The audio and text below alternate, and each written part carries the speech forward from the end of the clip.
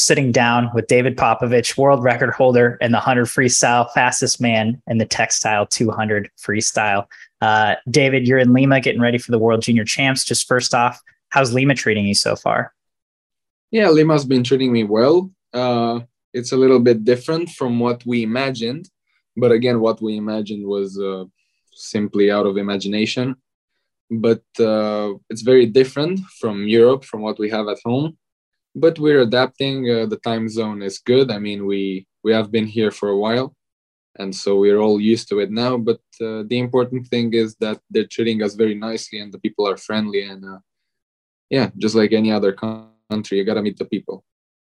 Yeah, that's really great to hear. It's exciting to see you at another big meet. This is your fourth big championship meet of the summer. Why World Junior Championships? Why was it important to you to not only scratch the 400 free final at European Championships, but come to this meet in Lima to compete at what is, I think, will be your last World Junior Championships? Yeah, and actually, if I remember correctly, my last junior meet ever, basically. So yeah, it's important because my coach always thought of competitions in the way of you can never get too much experience. I mean, you can get tired from too much racing, but you can't get too tired from I don't know, the meet and racing experience. I mean, if you're careful enough not to go through way too many events, then you can undergo more meets. And this is also basically an experiment to see how well do I manage for big competitions. Even though this is a junior one, and my competition isn't as high as it was on Worlds or Europeans, it's still a competition. It's still at world level, even if some countries are missing, including the US. But it's going to be fun. And in terms of how I'm feeling, I'm pretty relaxed. And yeah, I can't wait for it to start because I want to be in my natural element to race. Yeah, you're only competing in the 100 and 200 freestyle here. I'm curious as to what if you have any goals for those events coming into this meet, obviously coming off of the European Championships where you win best times in both those. Well, really, I don't have any expectations. To be honest, I didn't really have that many expectations for Rome as well. We just went into the meet going like saying, okay, let's go with the flow. Let's see where how it treats us, and it treated us well. And that's sort of the same philosophy for this one. Yesterday in training, even though my back was hurting a little and I wasn't feeling myself too good, not the case right now, because I recovered. I had a very good training and some very, very good best times in training. And I went to my coach and I said, I can't break the world record again. It's too tiring getting through all of the process. I mean, it's not an objective we have or a goal we have for this meet to shock the world of swimming again. But if it happens, it will happen. That's the philosophy went with in Rome, and yeah, it works for us. I mean, just always being ready for the unexpected, even though not planned.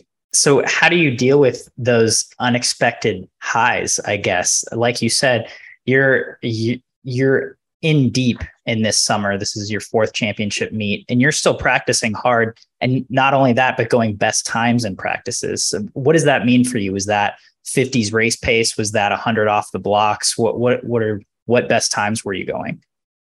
It was, I mean, again, like I said before in previous interviews, I wouldn't really mind telling my times, but I think my coach would kill me.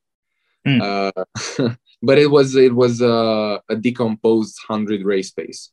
So again, the 100. I guess it was because I was rested. We didn't have that many trainings, that many hard ones here. And we have just sort of been building up and getting a little bit of taper in.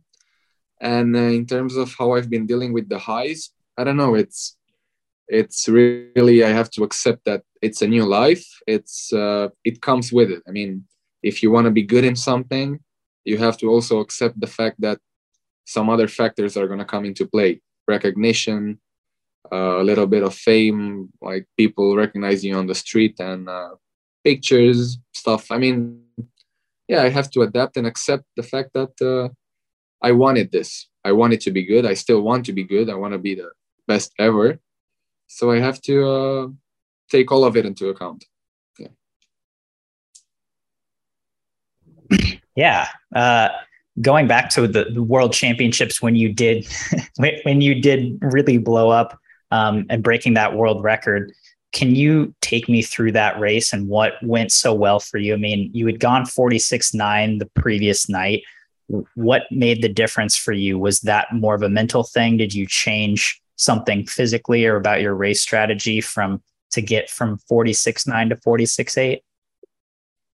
Really, the only difference I made was I tried learning from the experience I had at World Champs. In the sense of, in the semifinal I went the best time, and then in the final something happened and it didn't go as well as I wanted it to. And really the only thing I did different was relax and simply have this thought in mind that if it happens, it will happen. I will gladly accept the fact that I just broke a world record. I mean, I'm talking about it very lightly, but the truth is I'm honored by it, and it's been a dream of mine ever since I was little to become the best ever in an event, at least. And so what I did different was relax and try and think of it as something already. I mean, like I've said before, the work was done, everything was done, the discipline, all that had to be in. All that I ever had to do has sort of channeled me for this moment, this exact moment in time. And so I was very confident in myself. And yeah, it was really just a good state of zen and relaxed. That's what I think helped me a lot. That's interesting that you mentioned the work that you've put in, the discipline that you've displayed throughout your training to get to that moment. There are, we've seen some people say that you're 17, you must be so talented. I don't think they realize the kind of work or the kind of discipline that you've put in. Do you feel like you've given up a lot to get to this point, or do you feel like you have had to make those sacrifices aside from just the mentality you approach your training with? I do believe that talent fades away, but fortunately that's not the case with me. My talent or only the talent has faded away when I was, so quick little story, when I was 9, 10, 11, I was a very good backstroker. I was breaking national record after national record, and I was doing absolutely nothing in training. I was really just going to play, to go make some dives, and then pretend I have a tummy ache and go home.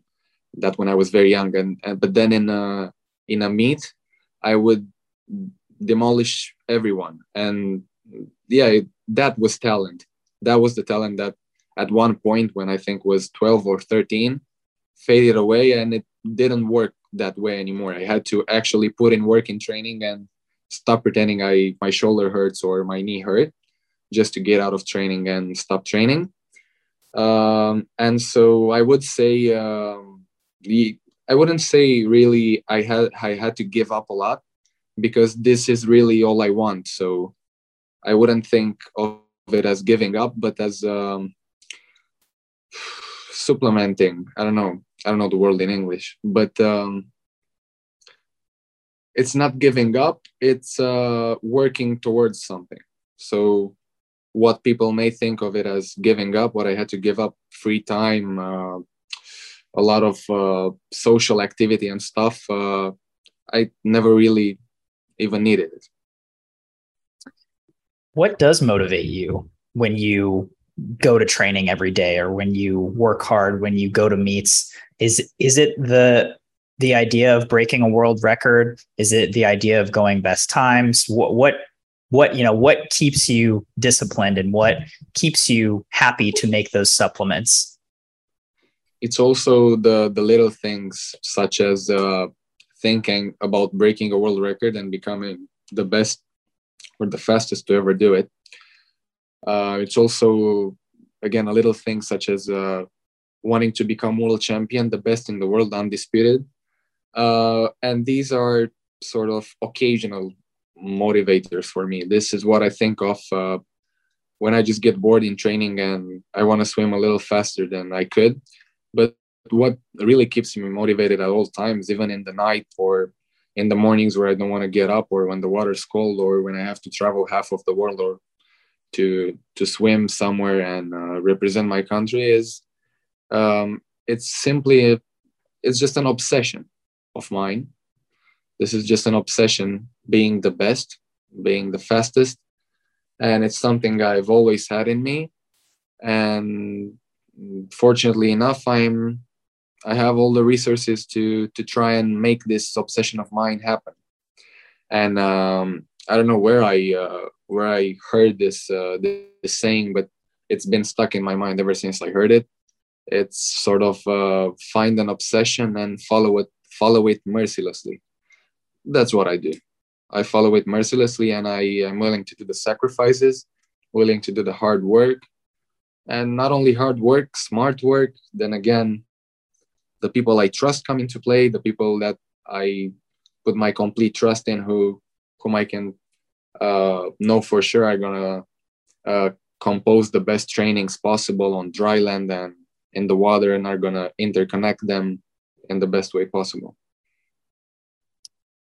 So when you were vying for that first world title in the 100 freestyle in Budapest, did it throw you mentally at all when Caeleb pulled out? Him being the two-time defending world champion, and do you feel like it opened up a spot for you to get that? Do you feel like it threw you off your game at all? I like to believe it didn't really influence me at all. I really was only surprised, and after the surprise has faded away, I was a little worried because no one really knew what happened to him, and I don't think it threw me off at all. I don't think it motivated me at all. It was just a weird thing to happen, something no one really expected. And really all I was thinking when I heard it was, okay, I hope he's okay. I know himself and his team must have made the best choice, because, again, who is Caeleb Dressel? He really is someone. And so you don't really, a lot of people were saying to me, he pulled out because he fears you. He pulled out because he fears you. You're too young and so fast. Ain't no way. Ain't no way Caeleb Dressel would get that scared. And I knew it. I knew something must have happened, whatever, was it medical or not. And I knew it was the best choice for him, because he has a lot of people whom he can trust and make decisions with. So yeah, it surprised me, but other than that, nothing really happened. Are you looking forward to a potential showdown with him in the 100 free moving forward? Yeah, absolutely. Yeah, absolutely. Of course, I wanna have as many contenders as possible. I want people to break my world record. I want me to break that world record again, and then I want to race with them. In Rome in 2009, they would break the world record in the heats, then in the semifinals, then in the final. And it just so happened that Cesar Cielo 46.91 stood the test of time. Do you think it will take another 13 years for that record to go down, or do you see a lot of guys breaking that world record in the next year, 2 years? I said that I hope other guys will break them, but I can't vouch for anyone.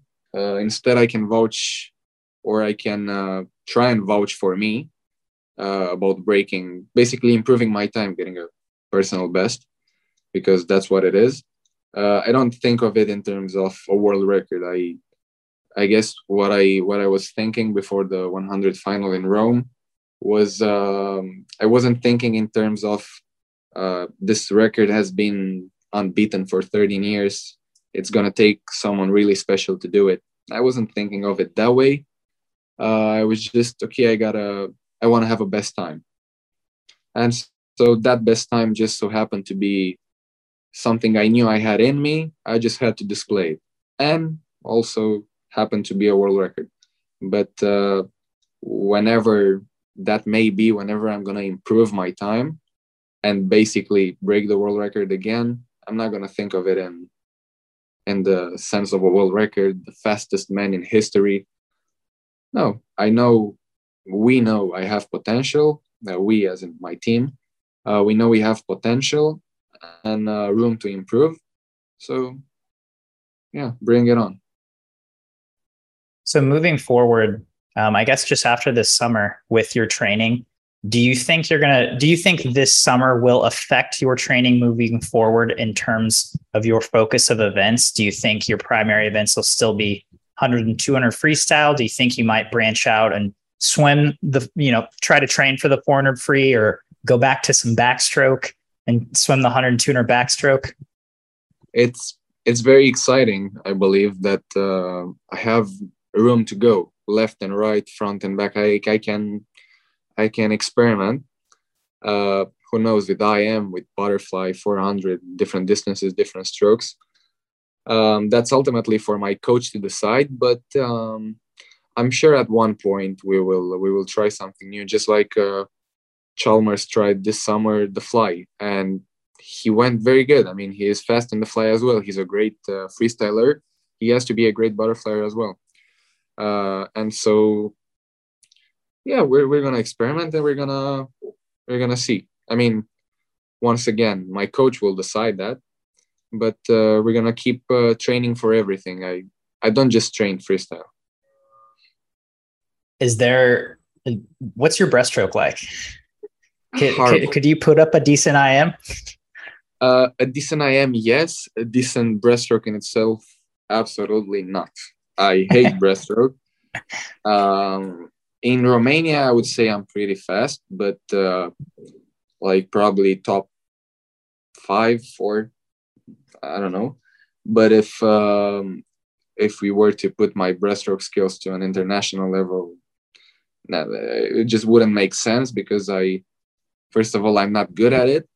Mm-hmm. Second of all, and this is actually the most important, I don't like it. I just don't like it. Even if one of the ideas was to train and try and be good at it, I'd still hate it. Fair enough. Can't argue with that.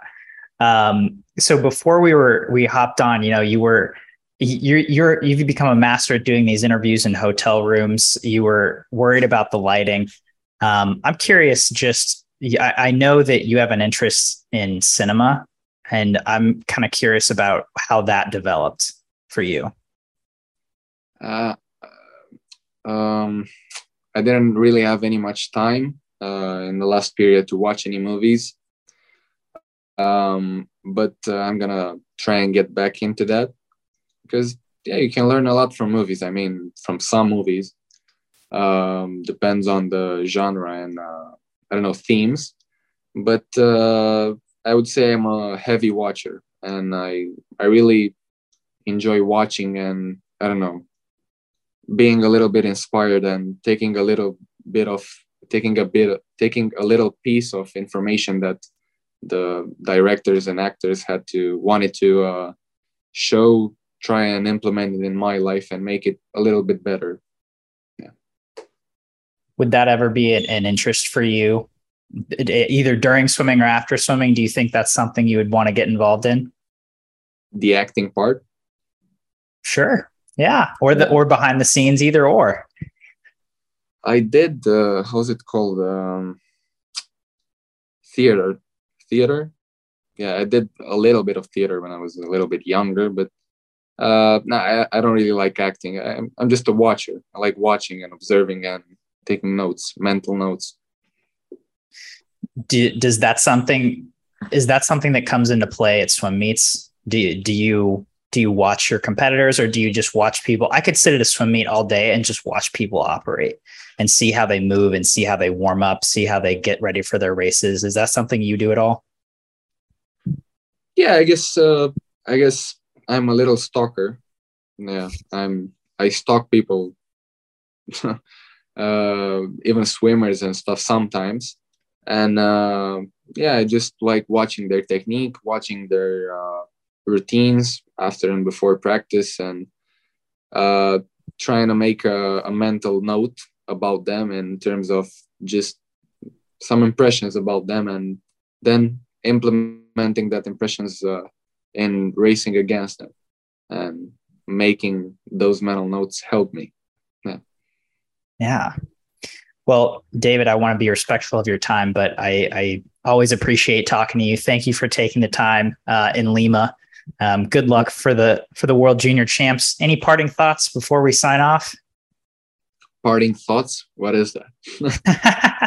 Anything to say before we cut it? Well, not really. Just to those watching, and I mean, I suggest you also watch the World Juniors, not only for me but also for me. Watch all of my colleagues from Romania. Watch really anyone swimming, because it will put on a show together. Just enjoy the show. That's it.